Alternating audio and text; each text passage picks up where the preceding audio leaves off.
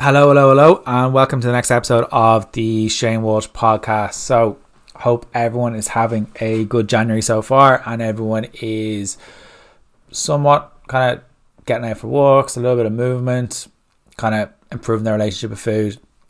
I'm not trying to do stupid shit with their diet, which is, and I'm probably going to do another episode. I have a podcast or a post in my head at the minute. I'm just trying to kind of verbalize it and figure it out in my head at the minute of what it actually means when you say I'm being good on a diet, what it actually truly means. So I'm just trying to figure out and write that out at the minute, of trying to get that out of my head and being able to kind of put it into words and put it into actual one of those carousels that you see on social media, which is kind of like the slides. So today's episode is an episode that I've kind of wanted to do for a while. I just haven't got around to do it. I probably should have done it at Christmas, but we'll do it now anyway. Better late than never. And it's going to be around and about the science of what happens when you overeat. And do you actually store all the calories you consume and consume them as fat? Now, there's been an episode that I did a little while ago on can you gain 1 pound of fat in a day, and I'll link that in the show notes that you can listen to. And it's a really interesting topic. It's a really interesting conversation, and it's quite sciencey, but it's broken down so that everyone can understand it. And I think what can happen is when people kind of potentially overeat, a lot of this kind of anxiety kind of dampens the actual spirit of the meal, or if they've gone out for a meal, it can dampen that side of things. And then they kind of get a little bit stressed, and people can use language around themselves and kind of beat themselves up for something. And it actually makes me sad to hear people on a daily basis of how harsh and critical they are of themselves and how much anxiety people actually have around food. And this isn't me sitting from a place of on an ivory tower or anything. My background is around food is very, very down to my parents. My parents were exceptional around food. They gave us vegetables on most meals. They kept us regular meals. They let us have the sweets that we wanted and not wanted, all these kind of things, but they didn't punish us or didn't reward us with these different things. And I have to hold my hands up. My parents have done amazing work on that. And a lot of the things that kind of come from childhood, we watch our parents and we listen to their language. Kids are like sponges when it comes to language around things. And if someone is coming from, say, a Slimming Club background or a SINS background, they haven't been provided the education, and that's someone's parent, that's going to have a knock-on effect onto the next generation. So the next generation at the minute, I think, is hopefully going to be in a better position to be able to dissect what's bullshit and dissect what's going to actually help them and aid them and have a better relationship with food. Now, I'm not going to say everyone's going to be able to do that, but my job as an educator, as a personal trainer, as a nutritionist, is to try and dissect all the bullshit that's out there. And there's so many kind of nutritional related issues that are out there, and people are trying to be perfect all the time. And by being perfect, you're just going to slip up all the time because it's unrealistic expectations. And the perspective that we need is the cure for sure. The perspective is the cure for concern. I'm going to talk about the impact, the potential of one meal or one day of overeating. Will it actually ruin your body composition? Will it kind of turn into fat? And I think some of the kind of ideologies of Christmas and stuff, or Easter or birthdays and stuff, people can kind of get bogged down in it. So one of the big questions that kind of comes in is how much fat can you to gain in one day? So according to some of the research that's out there from the Calorie Control Council, kind of around Christmas, a typical holiday dinner kind of around kind of Christmas contain roughly around 3,000 calories. Although that's kind of more recent research is kind of saying that's anywhere between 4,500 to 6,000 calories. And to put that into perspective, that is a lot more calories than the average person is potentially needing already. So generally the recommendation you hear is 2,500 calories for a man, 2,000 calories for a woman. Yeah, those recommendations are a little bit outdated because a man who is 6'6" and 120 kilos is not going to need the same amount of calories as someone who is 5'8" and only 74 kilos. There's two very different things. So that the whole thing is a little bit outdated, but those calories are significantly higher than the body's needed. But we also need, and if you've been listening to this podcast for a while, we're also a sum of our actions. So what is the kind of the research is kind of happening is, if you overeat in one day, will you result in you waking up obese the next day? No. So what could happen is you may gain some fat, because that is what the body does with excess energy. But it's not going to be as much as the kind of like the media puts it out there to scare you with, or as much as the scale might tell you the next morning. While there hasn't been enough research on and kind of investigating the impact on body composition, on the impact of eating over in one day, a few studies have looked at the effects of weeks of overfeeding. So one of these studies that they kind of talk about is the massively overfeeding subjects by about 1,000 to 3,000 calories surplus per day. So if someone's needs around 2,000 calories a day to kind of remain the same weight consistently, what they're giving here is they're giving them potentially 3,000 to 5,000 calories per day for up to 8 weeks. And this resulted in a gaining of about a third to half a pound of body fat per day. And let's just say that you enjoy your Christmas dinner and you end up eating about 2,000 to 3,000 calories more than you need to maintain your weight. What's realistically going to be the outcome at the end of it? Maybe at a push, is it going to be a pound of adipose tissue? Now, I'm going to get to the response of, but I gained 6 pounds overnight. True, but have you actually added 6 pounds of actual gravitational pull? But only half a pound that may be actual fat mass. It may be less, it may be more. And the remaining is going to be water weight. But when it comes to that additional weight and the scale increases in sodium, which is salt, carbohydrates, and the water storage could spike your weight by up to 5 to 10 pounds or more. And one of the experiments that I've got a couple of clients to do is, if you want to see how fragile that weighing scales is get a pint, go onto scales fasted. All right, before you go after you go into the bathroom, before any water, before any food, step on the scales, see what that number is. Then what I want you to do in the next kind of hour or two is only just have a pint of water, or have 2 pints of water. Then step back onto the scales and watch the number go up. You've done nothing wrong by having 2 glasses of water or 2 pints of water. You've done nothing wrong. It's not fat gain, it's literally just water weight. That's how fragile the weighing scales is. So if we break it down even further with kind of like this spike that may have happened. So for every gram of glycogen, which is energy, it brings in with at least 3 to 4 grams of water. So if you would theoretically eat and store all of your 300 grams of carbohydrates you eat in one day, you would gain an additional 900 to 1,200 grams of water. Okay? What also happens is with sodium, which is salt, pulls water into your cells. So it's kind of like a sponge, which is why when we kind of maybe eat large amounts of sodium can cause that water retention to ourselves. So if we kind of like a little bit more processed food or something like that, like a pizza or a takeaway, there might be a little bit more salt in it, there might be a little bit more carbohydrates in it. That doesn't necessarily make them good or bad, but it's just making you aware that if you were to step on the scales afterwards or the day after, that spike up may be water weight, it might be glycogen, it might be salt in the body. So a single high sodium meal could increase your whole body water stores enough to add several pounds to your body weight. That's not fat, that's just literally a spike up in water retention. So if you get a sponge and actually run it under the tap, that's essentially what has happened to your body. It's storing that water for you until you wring it out. That's exactly what's happening. What happens is this might increase your scale weight for a few days before your body gets rid of that through going to the bathroom, you kind of having a little bit more water to kind of push that sodium out or whatever it may be, and getting rid of the actual food and through fecal matter out of your body. But a lot of people can freak out about that additional weight on the scale through never being taught about it, and sometimes even the mirror can be a little bit difficult to look into. Phrases like being bloated or I'm retaining water after a large meal, high fat, salty, carbohydrate meal like a Christmas dinner or a takeaway or even a pizza or fries, can leave you to a lot of food in your stomach and you may feel a little bit more bloated. The good news is that does normalize, and that's a normal response to have.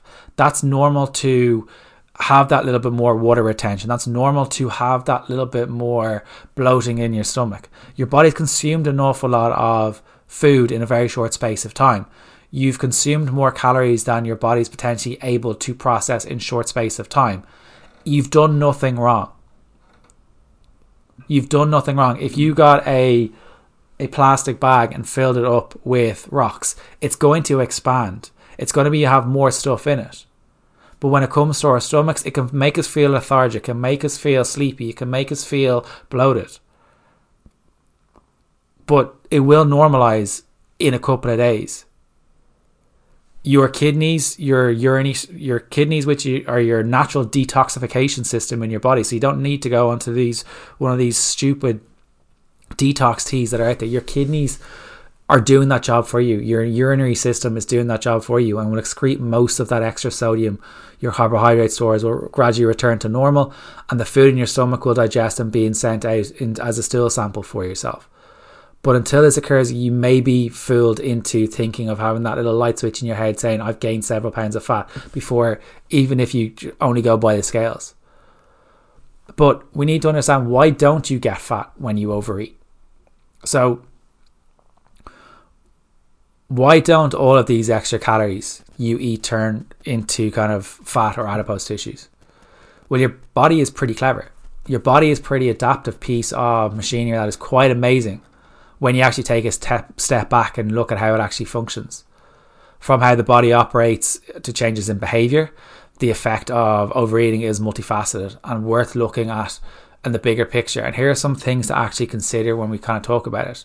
So a lot of people don't realize what I'm about to say, and it's not through miseducation. It just hasn't been taught to you. So with an increase in calories, you burn more calories digesting that food. So people, that's gonna baffle people right now. So there is a caloric price that comes with actually eating more. As with any of the calories you eat, your body requires energy to digest, absorb, and actually process and metabolize that food. So when we're having food, our body is working in the background to process that food. So it has to get that energy from somewhere to process it. So it needs calories in order to do that. So this cost is referred to as diet-induced thermogenesis, or what you might hear it is called as well is TEF, which means thermic effect of food. So on average, this accounts for about 10% of the calories you consume, but may vary depending on the macronutrient balance and degree of processing of the foods you actually eat. So if we look at it and break it down into the macros, which are fats, carbohydrates, and protein. So fat provides 9 calories per gram, and its TEF, or its thermic effect of food, is 0 to 3%. Carbohydrates provide 4 calories per gram, which is a TEF of about 5 to 10%, and protein provides 4 calories per gram, and its TEF is 20 to 30%. So when people are talking about another benefit of higher protein diets, it keeps you fuller for longer because it takes longer for your body to process it. Your body has to work harder for it, so it stays in your body for longer, and it will reduce the impact, reduce your hunger levels and increase your fullness levels. So fat provides 9 calories per gram, and its TEF is 0 to 3%. Carbohydrates provide 4 calories per gram, which is a TEF of 5 to 10%. And protein provides 4 calories per gram, and its TEF is 20 to 30%. So for an example, and it's a really, really rough example off the top of my head, if you were to consume 1,000 calories, you would on average burn about 100 calories of those 1,000 calories just to fuel your body's digestion and storage. Now that's a really, really rough example. Don't quote me on that. And it'll be different from person to person, etc., etc., etc. So another thing to bring in is some macronutrients are stored as fat more easily than others. So as we saw from the previous example, a calorie isn't just a calorie. So dietary fat is the closest form to adipose tissues. All right. So they're actually pretty much the same molecules. Okay. So making it a relatively easy process for the body to store excess dietary fat around your waistline. So fat grams are either gets burned for energy or stored with a 90 to 95% efficiency rate, according to some research. Now that doesn't mean we need to fear fat. We still need to be in an excess surplus of calories in order to gain fat. And then we look at carbohydrates and protein are less likely to be stored as adipose tissue. the efficiency of carbohydrates to be stored as fat is estimated to be around 75 to 85% in some studies. And in order of priority, carbs are burned for energy and stored as glycogen, burned off as heat, or turned into fat. So that's their order of priority. 1 is burned for energy, number 2 is stored as glycogen, 3 is burned off as heat, and 4 is turned into fat. And then we look at proteins, which are even less likely to be turned into fat in order of priority, which is the number one thing for protein is used for protein synthesis and many other kind of metabolic processes. Number 2, burnt for energy, and 3, turned into glucose or fat, which very rarely happens. So what I don't want people to latch onto on what I've said there is the whole element of that fats will turn into fat. No, fat will not make you fat. You still need to be in a calorie surplus, but the food needs to go somewhere. So the food that you're having needs to be processed, energy stored, or excreted. And there are other processes in there as well. One of the big things that you need to kind of be aware of is you don't actually absorb every calorie that you eat. On average, roughly 95% of the calories you put in your mouth are absorbed during the digestive process. And what you may notice over time is the last time you took a number 2, not every parcel you ate is entirely digested. Think of sweet corn. So if you were actually looking at your stool sample, look at the sweet corn that's potentially in that. Some foods, particularly those in higher fibre, which are like your veggies, your fruits, whole grains, those side of things, make their way through the digestive system without being completely broken down. Others, some of the higher fibre foods, especially those in the soluble variety, can prevent absorption of fat. So a good example here is whole almonds, okay? So because the fibrous shell of the almonds prevents much of the fat from being absorbed, your body only extracts about 70 of the actual calorie count of these almonds.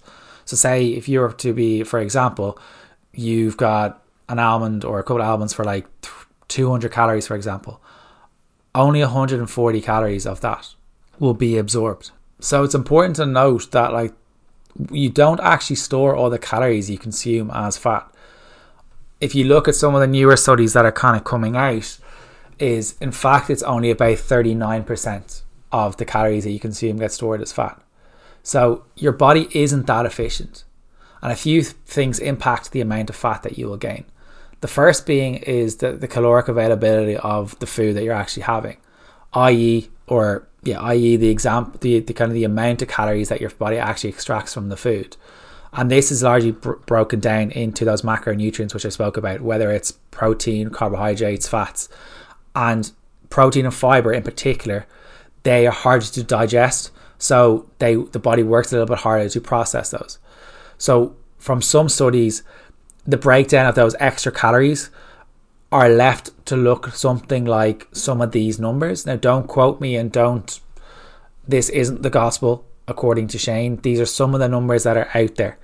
So 8% are used for a metabolic rate, 14% or 14% thermic effect of food, and this will vary depending on the macronutrient breakdown of the actual food, which I spoke about a moment ago. 33% of on non-exercise activity thermogenesis, so this is also known as walking or moving or fidgeting or whatever it may be. 39% gets stored as fat and 4% stored in other tissues. So it's variable, hugely variable from person to person, and it's a very, very individual response in relation to energy expenditure. Some people move an awful lot more than others. Some people are a lot more sedentary than others. Some people eat a lot more than others. Some people do not eat a lot more than others. So it's really, really person dependent. But there's some of the breakdowns of the actual numbers that are out there. And so don't get too bogged down in those numbers. Just knowing that those extra calories that you consume don't all get stored as fat when it comes to it. So what can happen to people as well is when they've overeaten, they'll generally eat probably a lot less the next day. And this can kind of fall into kind of like the weekend side of things, where people can eat a little bit more on the weekends and they tend to bank calories or save calories for the weekend, and then they go very restrictive the next day. Now that wouldn't be encouraged. If you think of your total calorie input like a weekly average, like with money, like a kind of a total budget for the week and pick up what you're doing on average, you'll be in a hell of a lot better place. So how do you minimize the impact of the day of overeating in a healthy way? Because you don't have to abstain, you don't have to restrict from food or go on a detox or a juice fix or whatever it may be just because of one meal. You really, really don't.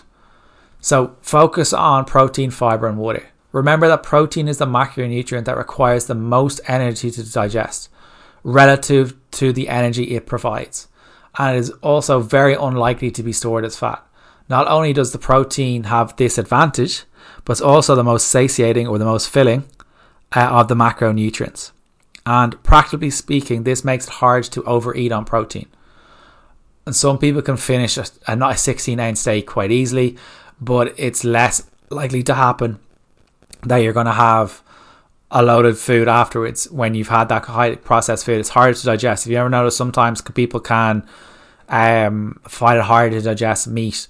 They might get a little bit of pain in their stomach, or they might get a little bit of a laxative effect for some people as well. So it can be hard to digest, and those filling up on protein at meal times will really lead to being less likely that you'll overeat on the higher calorie sides of kind of like the desserts and stuff like that. So if you aim for, rather than aiming for a target of protein, it can help some people. But what I would recommend most people do is aim for 3 regular feedings of protein per day as a great starting point. So I know this could look like eggs for someone in the morning, then you're having your lunch and you could potentially have leftovers from the previous night, and that could be something like a leftover chicken curry, and then your dinner could be something like a salmon linguine or something like that. They're the first things that come to my head. I've no idea. I think salmon linguine is in the fridge downstairs. I've no idea why that came into my head. Most random recipe I've ever heard of in my head. But what else can be promoted through society, and it actually makes it easier to eat less foods. If we eat more foods full of fiber and water, they're going to keep us fuller. But if we are someone who has potentially overeaten the night before, and then we're going into this, I'm going to be good from now, you're not going to be good. You're going to restrict. That's 2 different things. A lot of people will go for like a soup or a salad, typically low calories, low in volume, and then they'll potentially feel really hungry quite quickly. But if you just go back to your normal routine, aiming for your regular protein feedings, your regular water feedings as well, it doesn't mean that you have to abstain from things. It doesn't mean you can't. If you aim for the higher protein thing, the higher fiber foods, you'll probably get back to it. Pressing reset is a lot easier for you. So I know this is kind of like this could be an overwhelming episode, and you may need to listen to it a good bit. And the other thing that can help you with your digestion is kind of a little bit of exercise. Going for a walk could help to reduce that bloating, can help to reduce that fatigue, that mental fatigue, can help you with your digestion. So the stomach might need a little bit of assistance getting that kind of food down from into the stomach and out through the bowels in order to go to the bathroom, and exercise can help that. Okay, so it's really, really important. So we need to look at it from a perspective of one meal won't make you fat. The occasional meal or occasional overeating episode won't make you fat. But if you are doing it continuously and it's equating to more calories than your body needs consistently, that will add up.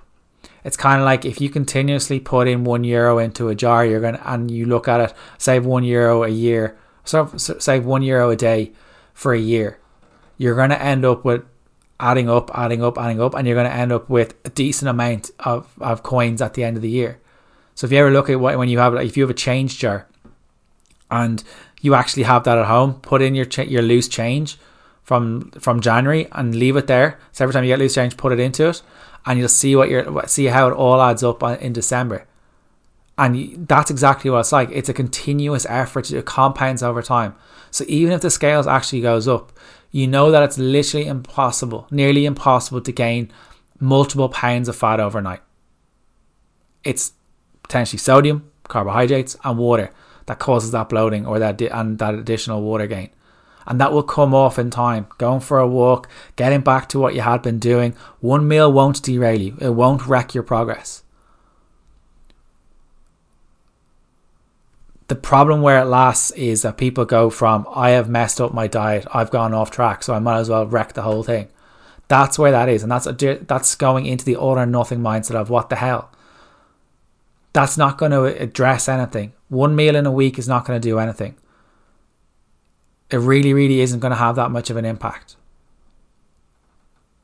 If you have 3 main meals a day, 21 meals in a week, one meal is not going to have a massive impact.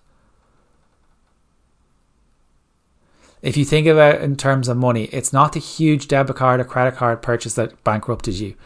It's actually the small debits that compounded over time, those coffees, those clothes, those shoes, those bags, and added up, and you found yourself piled up and piled debt.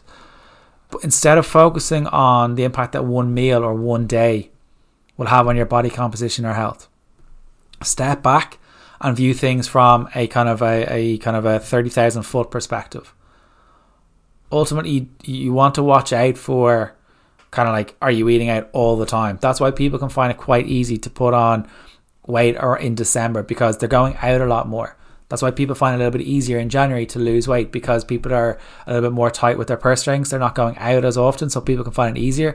And that's why people can struggle when things open back up in February, when they have the first paycheck after Christmas, and they kind of, life gets back to normal. That's why people can struggle. It's kind of feast, famine, and then back into feast. People don't know how to deal with all that stuff. They really, really don't. And I think we're also neglecting what these kind of like meals like Christmas or Easter or birthdays or whatever, or the meals out, the celebrations, they're not just meant for eating loads of kind of like food. They're also events. They're major events, and they emphasize the importance of family. They emphasize the importance of relaxation. They play a major role in our health, and that aspect is mental health. That we have people surrounding us that we love and cherish, and we need to look at what being healthy is.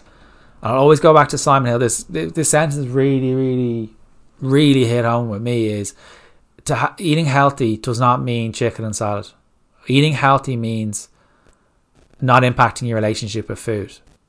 So if we think of what diet means, it's not about restriction. It's not about that one meal will gain fat. It's not going to happen.